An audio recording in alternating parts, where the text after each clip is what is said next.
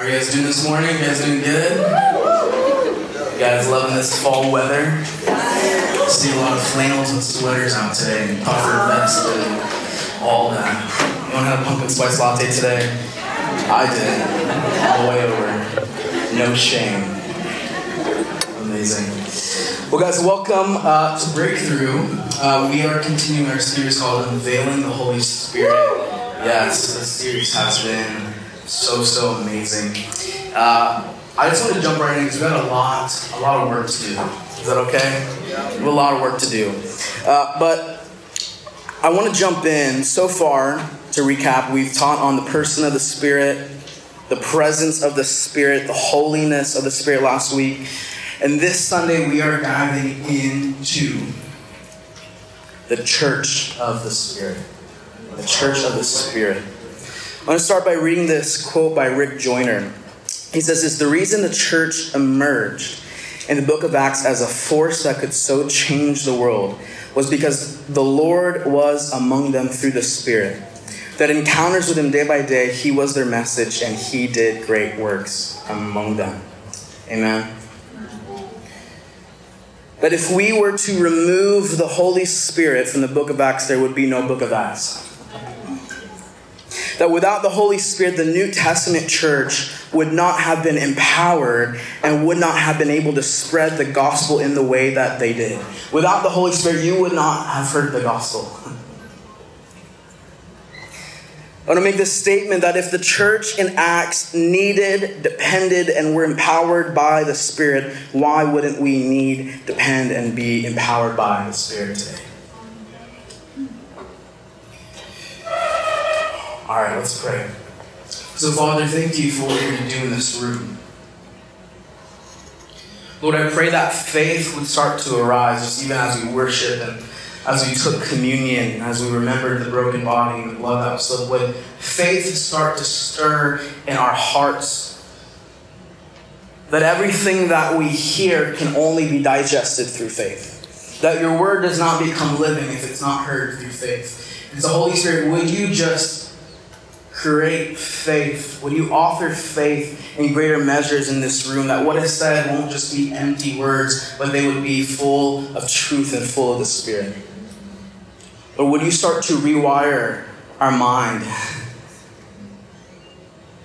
in things that we have believed that are lies about your Spirit, that are lies about your church, lies about who we are? And would you just start to do a new and powerful work today? Holy Spirit, we give you permission. Can we say that? Holy Spirit, we give you permission to do what you want to do. In Jesus' name, amen. Amen. So, I've shared a bit of our story. Some of you guys may have heard it. Some of you guys may have not. But when Breakthrough started, I was in a mission school, and I was encountering the Holy Spirit for the first time. Never really had much of a gauge. This was the first time I was actually taught on the Holy Spirit, taught on the gifts of the Spirit. Had no understanding of that up until this school. And I was in this school, I was in a prayer room, and I was just praying. And the Lord spoke to me and said, "Andrew, I want you to bring this back to Lynchburg." At this time, this is probably, 9 years ago. And I was like, I want you to bring the Holy Spirit to Lynchburg. Obviously, the Holy Spirit was in Lynchburg, right? It's not like he didn't exist here. But there's a culture that is centered around the Holy Spirit that was lacking in our city. And I remember I was praying, and the Lord was like, "I want you to start a house church when you come back to Lynchburg." And I know house church is like a cool thing now. Everyone and their mother are trying to start a house church. But when I started, I had no idea what a house church was. I had no gauge. I'd never been to one. So I was like, "Lord, what's a house church?" And the Lord was like, "Just read the book of Acts." So that's what I did. I started reading the book of Acts and digesting the book of Acts. I was like, well, if I'm going to start a house church, I'm just going to model it after how God modeled it.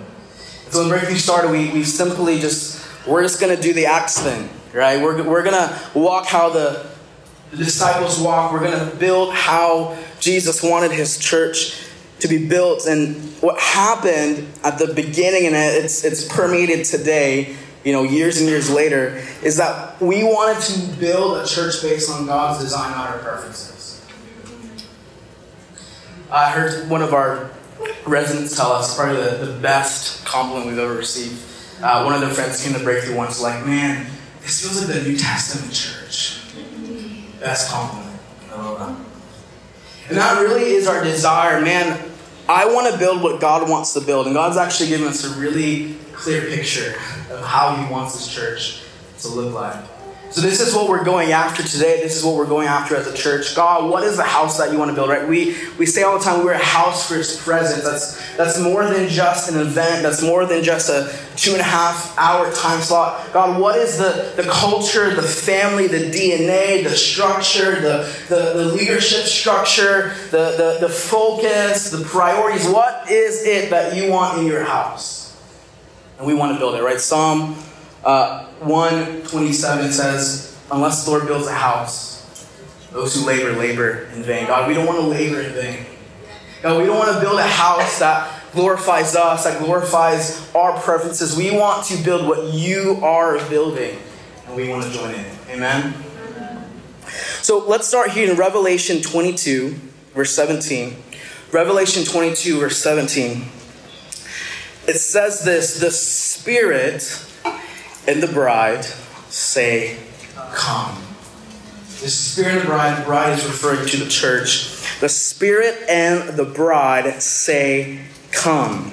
Let anyone who hears this say, come. Let anyone who is thirsty come. Let anyone who desires drink freely from the water of life. So what's happening in this passage is this is prophesying of the day when the church and the Spirit are going to be in unity. That the Spirit and the bride say, come. I want you to hear this, that the return of Jesus is connected to a church or a bride that is one with His Spirit. I'll say that again. The return of Jesus is connected to a church that is one with His Spirit. That I believe that the church cannot step into her bridal identity without the Holy Spirit. It's a whole other sermon. We won't get into that too much.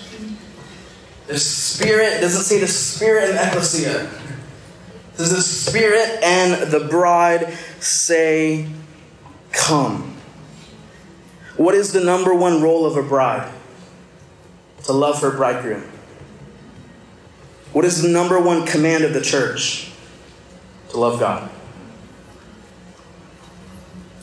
That in the context of this verse, I want you to listen, that the Spirit and the church are crying out for the return of Jesus. And as they say, come, the thirsty or the lost are hearing that cry, and it draws them in to satisfy their deep longing, which is found in Him. And then they join in with the same lovesickness. The Spirit and the bride, Jesus, come.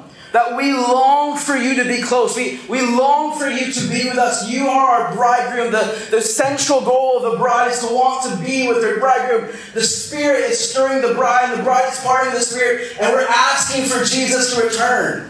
And as they're crying out for Him to come, what's happening is those who are around who are thirsty. Has anyone been thirsty? Those who are around and who are longing are hearing the cry of the church who is lovesick for the return of her bridegroom, and they are stirred. They are stirred to want that same thing. That there's something about the bride that is so real. That there is so much life in the church that this longing for Jesus isn't just this religious, legalistic thing. It's real. And that actually stirs the lost to want to come in and say, I want to be a part of that lovesickness, and I'm going to join in for His return. Oh, that's right. The Spirit and the bride say, come. That this is what the New Testament church is meant to look like. Let's go to John 16, verse 14.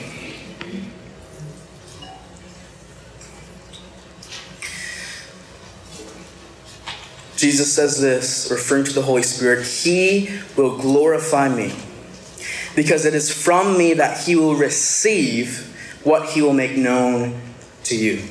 That what Jesus is saying is the Spirit will glorify, magnify, and make Jesus real to us. That J.I. Packer says the essence of the Holy Spirit's ministry is at this or any time in the Christian era to mediate the presence of our Lord Jesus Christ. So in other words, the Spirit is sent to make Christ real to the church and to show us who he really is in his glory, so that we would come to love him and worship him and trust him and obey him and show him to the world. N.T. Wright, he says this, he says, put it this way: if your idea of God, if your idea of salvation offered in Christ is vague or remote, your idea of worship will be fuzzy and ill-informed. The closer you get to the truth, the clearer becomes the beauty, and the more you will find worship welling up within you. That's why theology and worship belong together. The one isn't just a headship, the other isn't just emotion. The Spirit and the bride say what? Come. But if you were to remove the Spirit from the church in Acts, there would be no church. And unfortunately, a lot of us, specifically in the West, we've removed the Holy Spirit from the church. So what is God's desire? John 4:23-24. We're plowing through, you guys okay? John chapter 4, 23-24. So far we've learned the Holy Spirit is unified with the church, longing for the bridegroom, Jesus, to return. And the Holy Spirit actually glorifies Jesus. He doesn't want to receive the glory. He wants to magnify Jesus. He wants to make Jesus known. And in that, it actually stirs us to want to worship him. I don't know if you guys knew this, but you can't worship Jesus without the Holy Spirit. You can sing songs, but you can't worship without the Holy Spirit. What does John chapter 4, 23-24 say? It says this: but the time is coming. Indeed, it's here now. This is Jesus. When true worshipers, say true worshipers, will worship the Father in spirit, say in spirit, and in truth, say in truth. The Father is looking for those who will worship him that way. For God is spirit, so those who worship him must worship in spirit and in truth. Has anyone ever heard this verse and not really understood what it means? Like, you understand the truth part kind of, but like in spirit, what does it mean to worship in spirit? I want to break this down for us. That whenever we talk about worship, we make it a little bit too broad. Like, yes, your life is worship. Your living sacrifice, how you treat people is an act of worship. Jesus says, if you love the poor, and, you love me. And we see that, but I think we've made worship this really broad, vague thing. Yeah.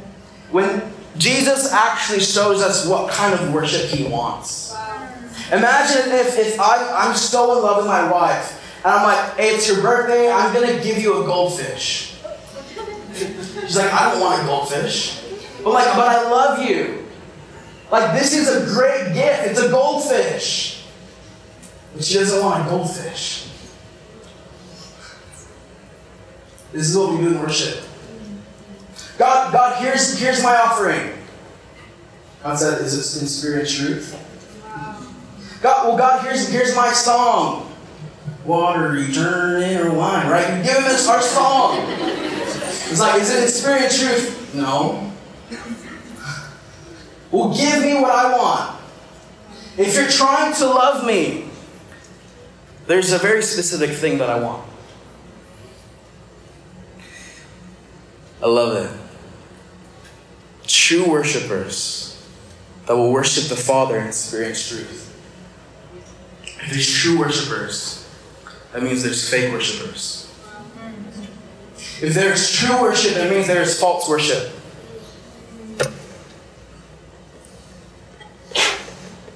I tapping into something? If there is true worship, then that means there is false worship. And in this passage, what is happening is Jesus is being taught. He's being talked to. The woman is asking Jesus, where are we supposed to worship? The Jews say worship there, but the Samaritans say we worship over here in Jacob's well. And where do we worship? And this is what Jesus says: worship in spirit and in truth. That Jesus was asked about the location of worship, and he showed that worship does indeed happen in a place. Worship happens in, say in, the location of truth, and in, say in, the location of the Spirit. That it's not about a temple, a mountain, or a physical building. It's about entering into a place that allows worship to flow from. I want to say this, that worship is the response of your location. Worship is the response of your location. What does this mean? Andrew, what does this mean? What are you saying? That you can only swim if you are in what? Water. You can't swim anywhere else. It's not swimming. I can do this. Am I swimming? I may be doing the action of what I'm doing if I was swimming. I look really silly, right? But if I'm not in water, it's not swimming. I can do this. But if I'm not in spirit and in truth, it's not worship. I can be doing this.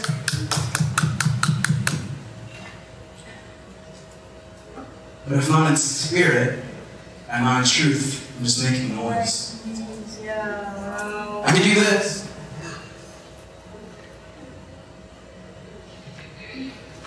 But if it's not in spirit, it's not truth, then it's not worship. The same thing with worship. Your ability to do so is connected to what you are in. That you cannot worship God in lies and distortion, because that's the wrong location. It's not possible the same way it's not possible to swim while on dry land. So that's truth. Truth alone is only half of the equation into what true worship is. He says worship also happens in, say in the location of the Spirit. It's only in union with the person of the Holy Spirit that you are able to behold Jesus clearly. That you cannot worship while you are in the flesh. Only when you are in the Spirit.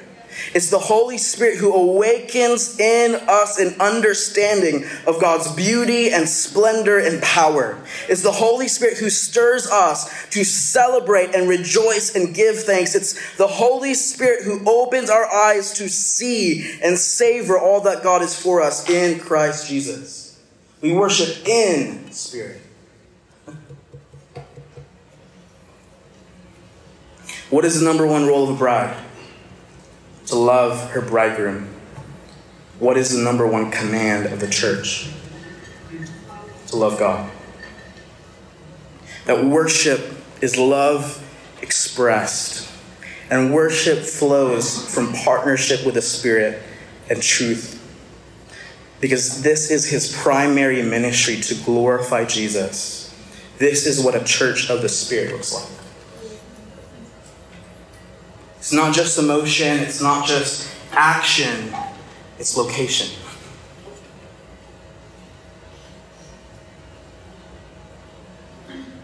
Jesus says this is the worship that the Father seeks. This is what he seeks.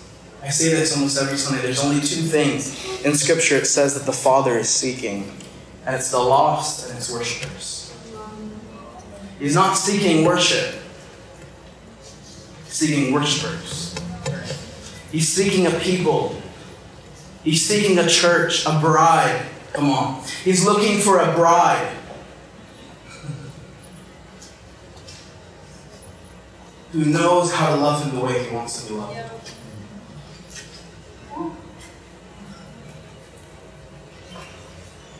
Amen? Amen.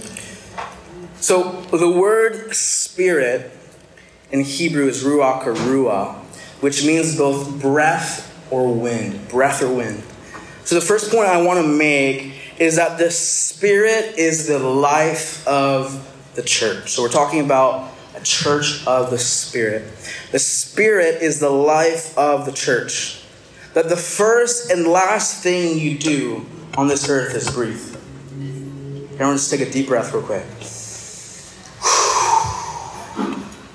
If you have breath, that means you're alive. The Spirit is the life of the church, or the breath of the church. Let's go to John 3:6-8. John 3, 6-8.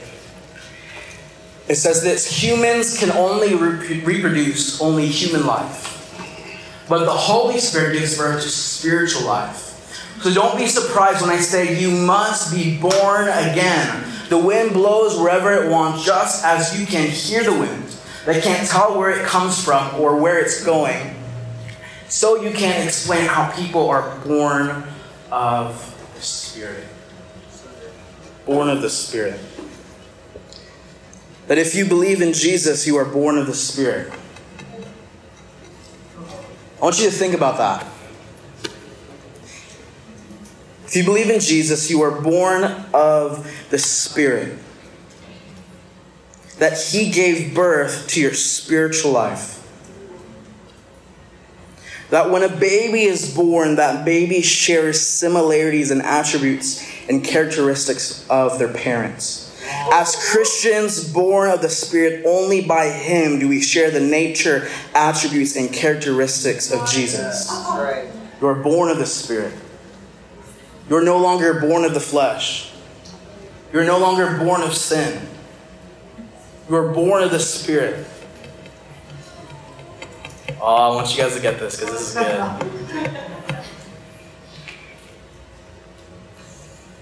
The Christian life,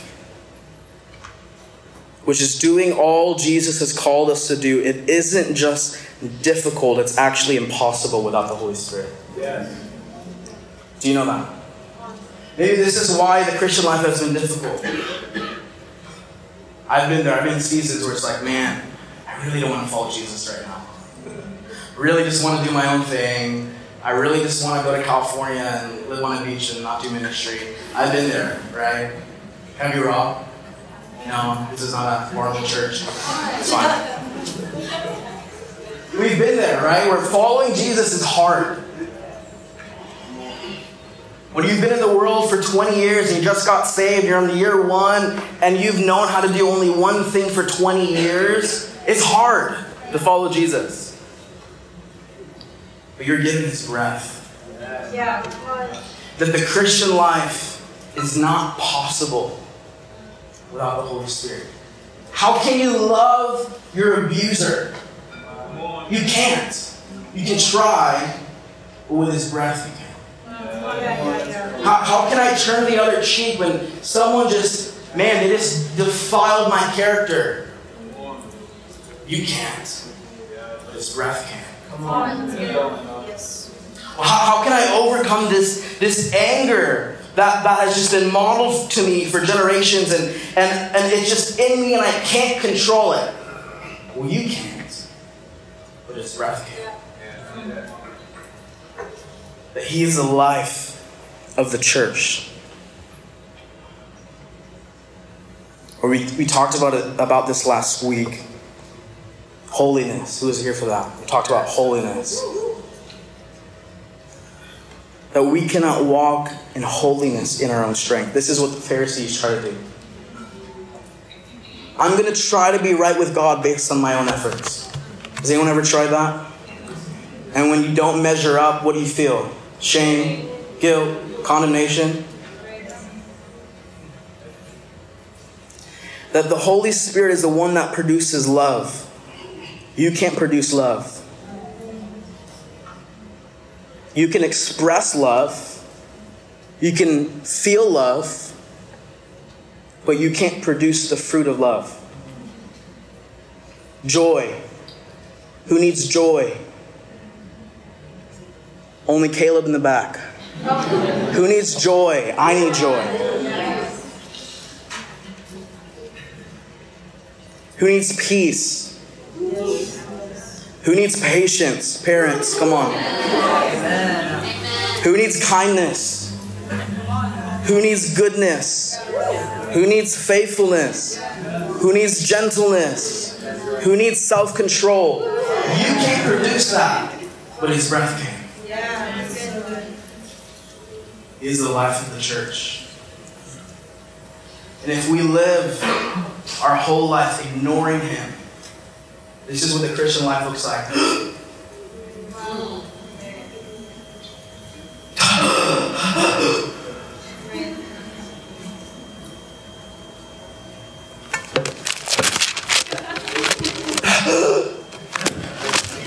That's the Christian life without the Spirit.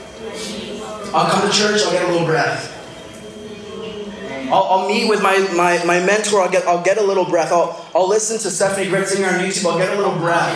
Hey, go there. I'll listen to Upper Room, I'll get a little breath in my prayer closet.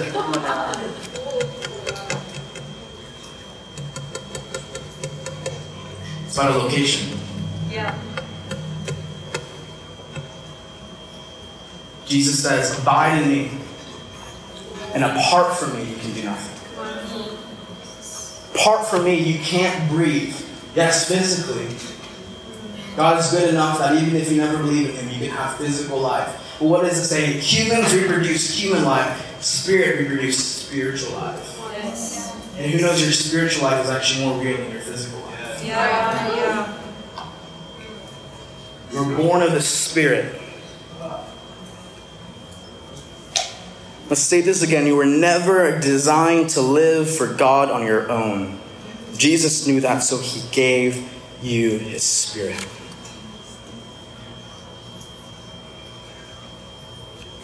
He's the breath. What does Jesus say in John 20, 21 and 22? It says, again, this is Jesus, after He resurrected, He gathered His disciples. He says, peace be with you. As the Father has sent me, so I am sending you. What does He do? Then He breathed on them. And He said, receive the Holy Spirit. That is Jesus, after He resurrected, He breathed on the disciples, inviting them to receive His Spirit. Genesis 2:7. It says this, when the Lord God formed man from the dust of the ground, He what? He breathed into his nostrils the breath of life, and the man became a living being. That the very breath of God, the person of the Spirit, the same Spirit that rose Jesus' physical body back to life, is given to us when we believe. That's Scripture. The same Spirit that rose Jesus from the dead lives inside of you. Can we use our heads for a second? You come to church and we just hear Christianese. We're like, that's cool, born of the Spirit, Spirit of the bride, I'm a temple. And we're just kind of desensitized to this. I want you to just use your head for a second. Same Spirit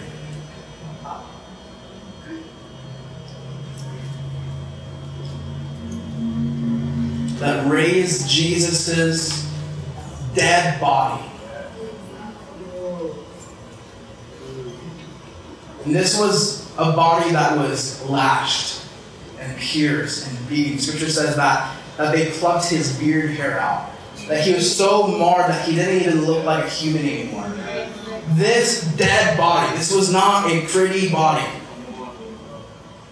This dead body, God's breath rose him to life. And he didn't look the same. Come on.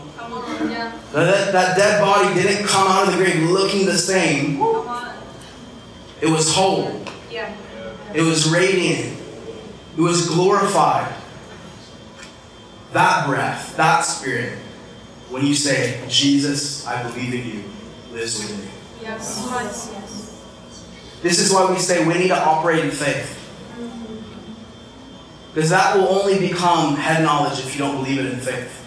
Can I talk about faith for a second? Yeah. Jesus says, this is what pleases me. Faith. Faith is dependency in its simplest form, right? What you're doing right now is you have faith in your chair. Right? I say this all the time. Where faith means to put all of your weight onto something. None of you are thinking about your chair. Hopefully not. Maybe the white ones. You think about those a little bit. They're cheap. Just kidding. None of you are consciously thinking about, this chair might break, it might fall, it might just evaporate, it might leave me. No one is thinking that because you have faith in your chair. You're putting all of your weight and your trust and your dependency on your chair. Jesus says, this is how I want you to operate in my kingdom. And I want you to think about how powerful faith is for a second. that if faith has the ability to turn you from a dead person spiritually to a living person, and it also has the ability to bring you into eternal life. Think about this. Because you have faith, when you die, you're going to live forever. Guys, that's weird. That's what faith is. That's what faith does. This faith, and it's actually not about the faith. It's about what the faith is put on. Because faith is actually a neutral word. You can have faith. You can put your dependency on your finances. It's a neutral word. You can have faith on your degree, on your material things. You can actually have faith in the wrong kingdom. That's a thing too. You can have faith in lies. You can put your weight on what grandma said about you. You can't let it go because you fueled that thing. You gave that thing faith. You fed it faith. You put your weight and dependency on that. It's not about necessarily the faith. It's what the faith is put on. And Jesus is saying, I am someone you can put your faith on. And because of who I am, your faith ushers you into a new reality of life, not just on earth, but also in heaven. That's how powerful faith is. That's right. So when we gather and worship, guys, I'll be honest with you. A lot of times when I worship, I don't feel anything. We're going in. Issa's hitting the entire scale. You know what I'm saying? She's hitting all the notes. Everyone's shouting. I don't feel things all the time. Sometimes I do, and it's a gift. But it's not about what I feel. That's right. Yes. It's about who I have faith in. Yeah. That because of who He is, I can trust my faith in His hands. Yes. And because of that, even if I don't feel like worshiping, I can still worship. Because worship isn't about what I feel, it's about who He is. And who He is doesn't change. The Holy Spirit is only making Him more real and more beautiful and more tangible. Yes. That's what faith does.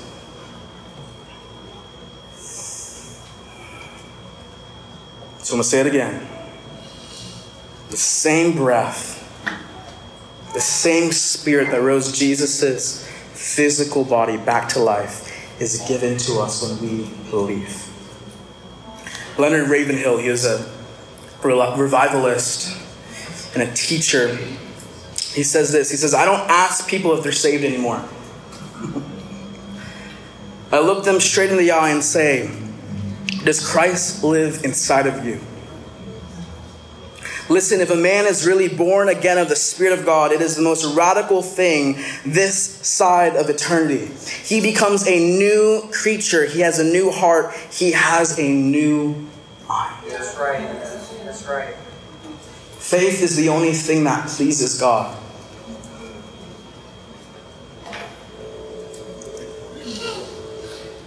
Because when you live by faith, you're able to receive what He's been trying to give you this entire time.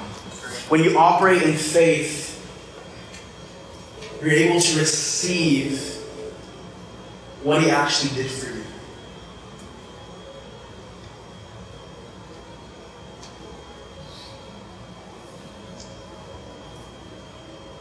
Do we have any artists in the room? Artists, musicians? Awesome. That as an artist, I'm a designer full-time besides doing this.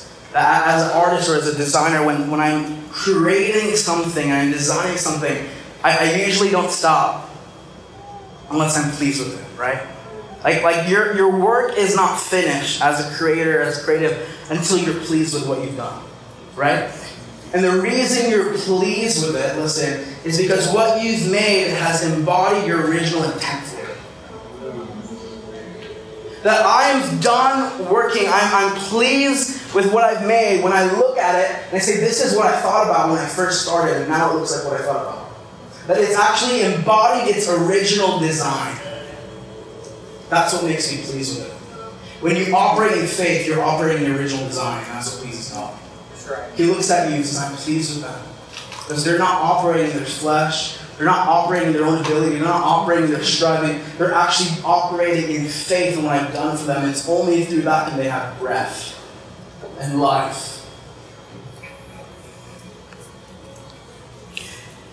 Acts 2. Actually, let's go to Genesis 1 to 2. It says this, in the beginning God created the heavens and the earth. Now the earth was formless and empty. Darkness was over the surface of the deep. And the Spirit of God was hovering over the waters. That we see that the Spirit moved upon the face of the waters in the beginning. Before any life, the Spirit was there. He was in the process of turning what was formless and empty into living and breathing. And he did the same thing with you when you said yes to Jesus. And he continues to do the same work today as you yield to his breath.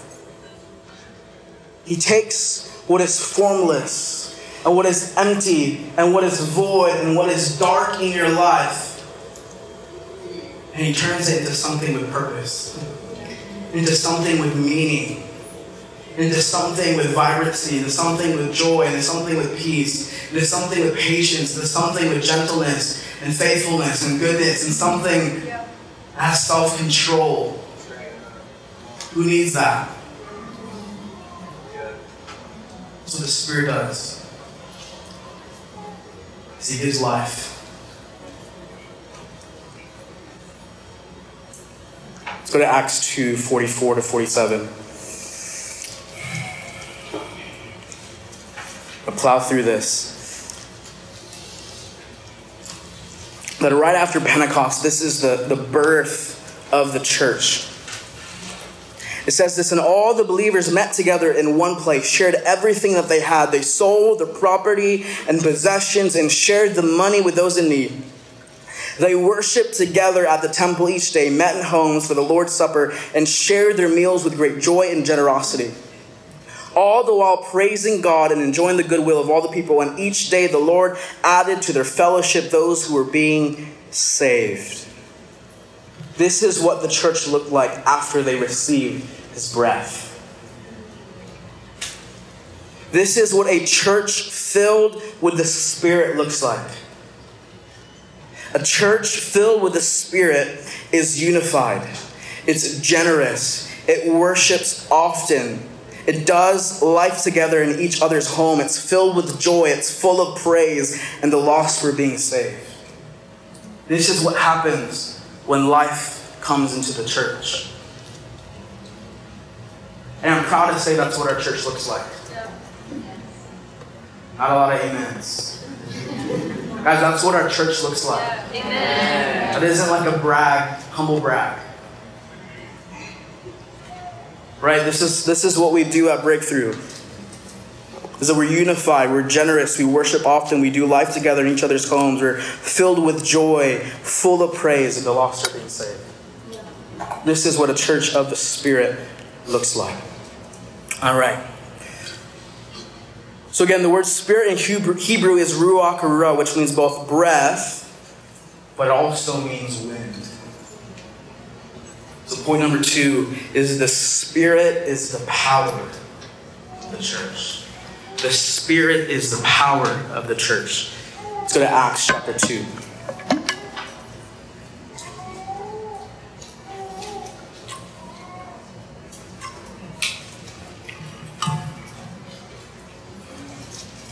Acts chapter 2, 44 to 47 says this. Acts chapter 2, 1 to 4 says this. On the day of Pentecost, all the believers were meeting together in one place. Suddenly there was a sound from heaven, like the roaring of a mighty windstorm, and it filled the house where they were sitting. Then what looked like flames or tongues of fire appeared and settled on each of them. And everyone present was filled, say filled, with the Holy Spirit, and began to speak in other languages as the Holy Spirit gave them this ability. Later in the series, we're going to talk about tongues, what that means, what that looks like. So we'll get there. But I want to say this, that breath symbolizes life, but wind symbolizes power. Breath symbolizes life, but wind symbolizes power. that the Spirit empowers the church to walk in its identity and calling. That the enemy has distorted the Holy Spirit, and as a result, he's made the church weak and powerless. That if the church in Acts walked in power, then so does the church today. Jesus walked in power. Do we all agree? He says, these signs will follow those who believe. What is that? Faith. These signs, these things that I've done, will follow those who believe.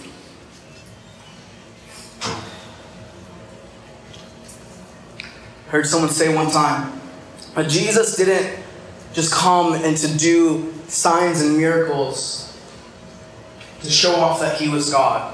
It's part of it. God doesn't need to show off. He didn't just do signs and miracles and healings and cast out demons just to show that he can, but to actually show you that you can. This is what it looks like to be walking as someone who's filled with the Spirit.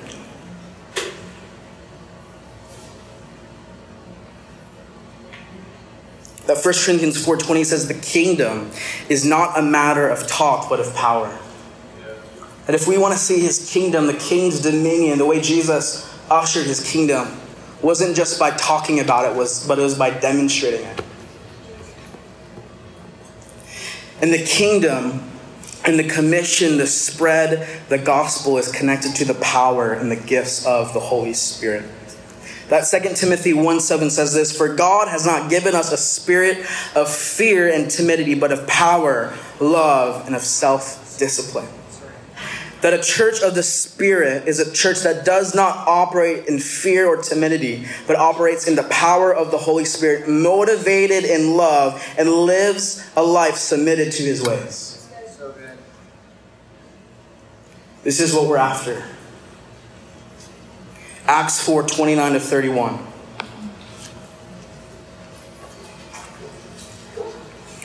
It says this, and now, O Lord, hear their threats and give us, your servants, great boldness in preaching your word. Right? We know that the church was under heavy persecution. Stretch out your hand with healing power. Many miraculous signs and wonders will be done through the name of your holy servant, Jesus. After this prayer, the meeting place shook, and they were all filled with the Holy Spirit. Then they preached the word of God with boldness. That this is a moment where they were filled with the Holy Spirit after Pentecost. And the Spirit filled them for a purpose. I want you to pay attention.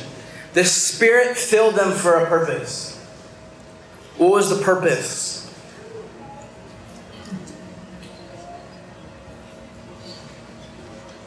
It was to make them bold, to proclaim the gospel and to walk in healing and miracles.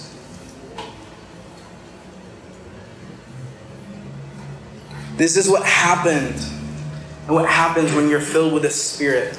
A lot of us think, man, to be filled with the Spirit is just to have a spiritual life. It's actually so much more than that. And we see in Acts that he actually gave his disciples his Spirit to empower them for a purpose.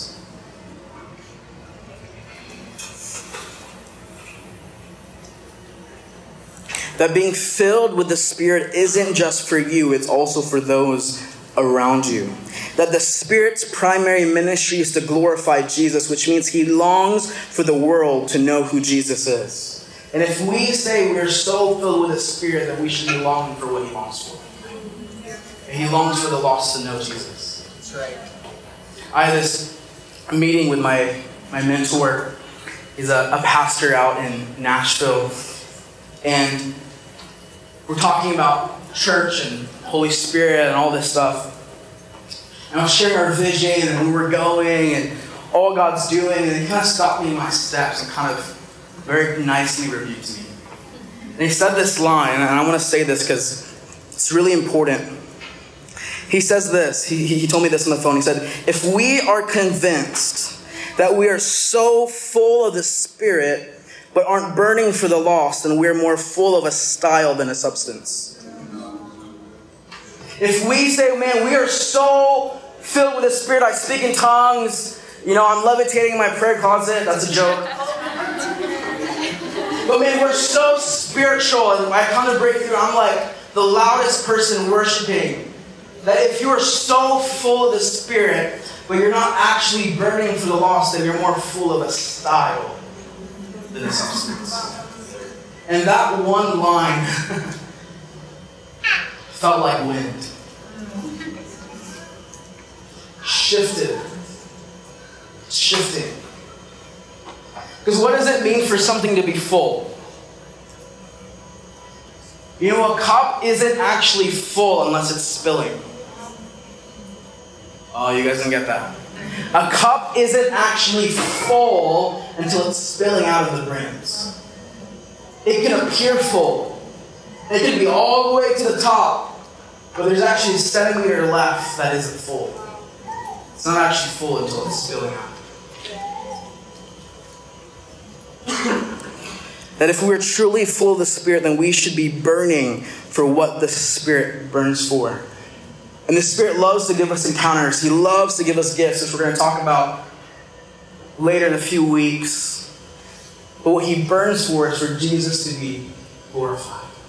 What He burns for is for the lost and the hurting to come to know Jesus. That His gifts aren't just for us to play in church. We throw this gift and use that gift. And man, that was so cool. Man, that person just prophesied, and that's amazing. But what does the New Testament church look like? It says that their numbers were being added daily.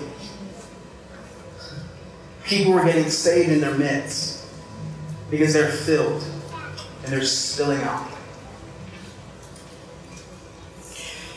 That Acts 1:8, it says this, "But you will receive power when the Holy Spirit comes on you, and you will be my witnesses in Jerusalem and in Judea and Samaria and all the ends of the earth." Guys, this was the very last thing Jesus said. The very last statement before He ascended into heaven. He could have said anything. Can you leave that verse up? Jesus could have said anything. Go into your prayer closets. Go soak in the prayer room. It's all great. We do that. This was the very last thing He said. He says, you will receive power. You will receive wind. You will receive gifts. You will receive boldness. So that you will be my witnesses. So you may represent me. So you can tell people of what you've seen and what you've experienced in Jerusalem, Judea, and Samaria. That is local, regionally, and globally.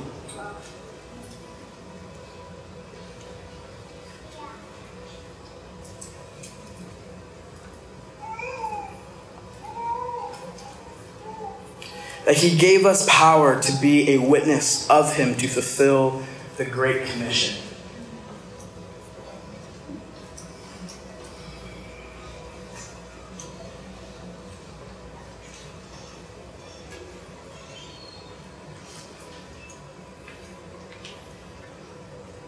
Guys, this is what it means to be Spirit-filled. Is you have life, but you also have power. But your power isn't just for you. It's for others. It's for others to know Him. And others to experience Him. And we value the presence. Our number one goal is to minister to the Lord. Right? The greatest command, love the Lord with all your heart, mind, soul, and strength. But that is the foundation that we build on to share that to others. And I don't want to be a church that's only full of Christians. I don't want to be a church that only has people that know Jesus. I want to be a church that lost people can come in.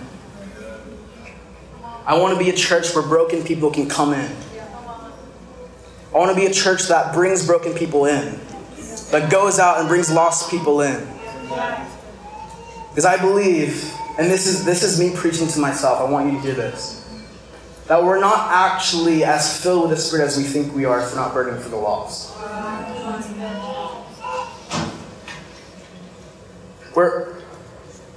We're actually not as connected to His desires as we think we are if we're not burning for what He burns for. What does the Father seek? Worshipers and the lost.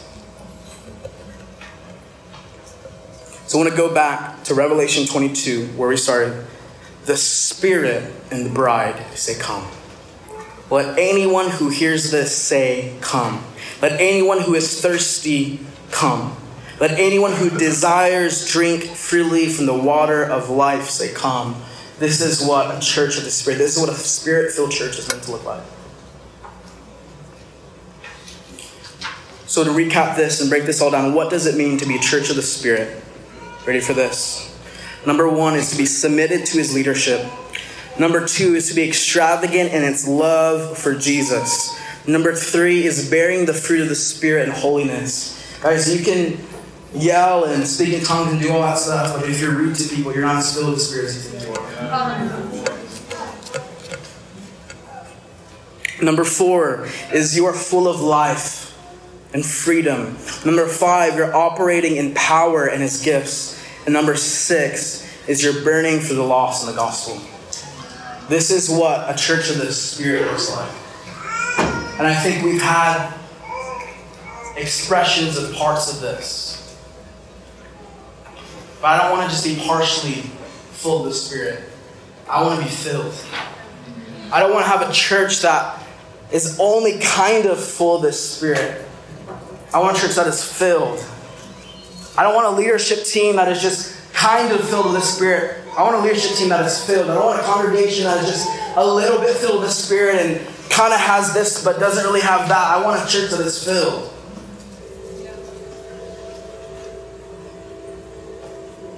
So let's stand, and I want to read this. I actually want us to read this together. This is a declaration of who we are at Breakthrough Church.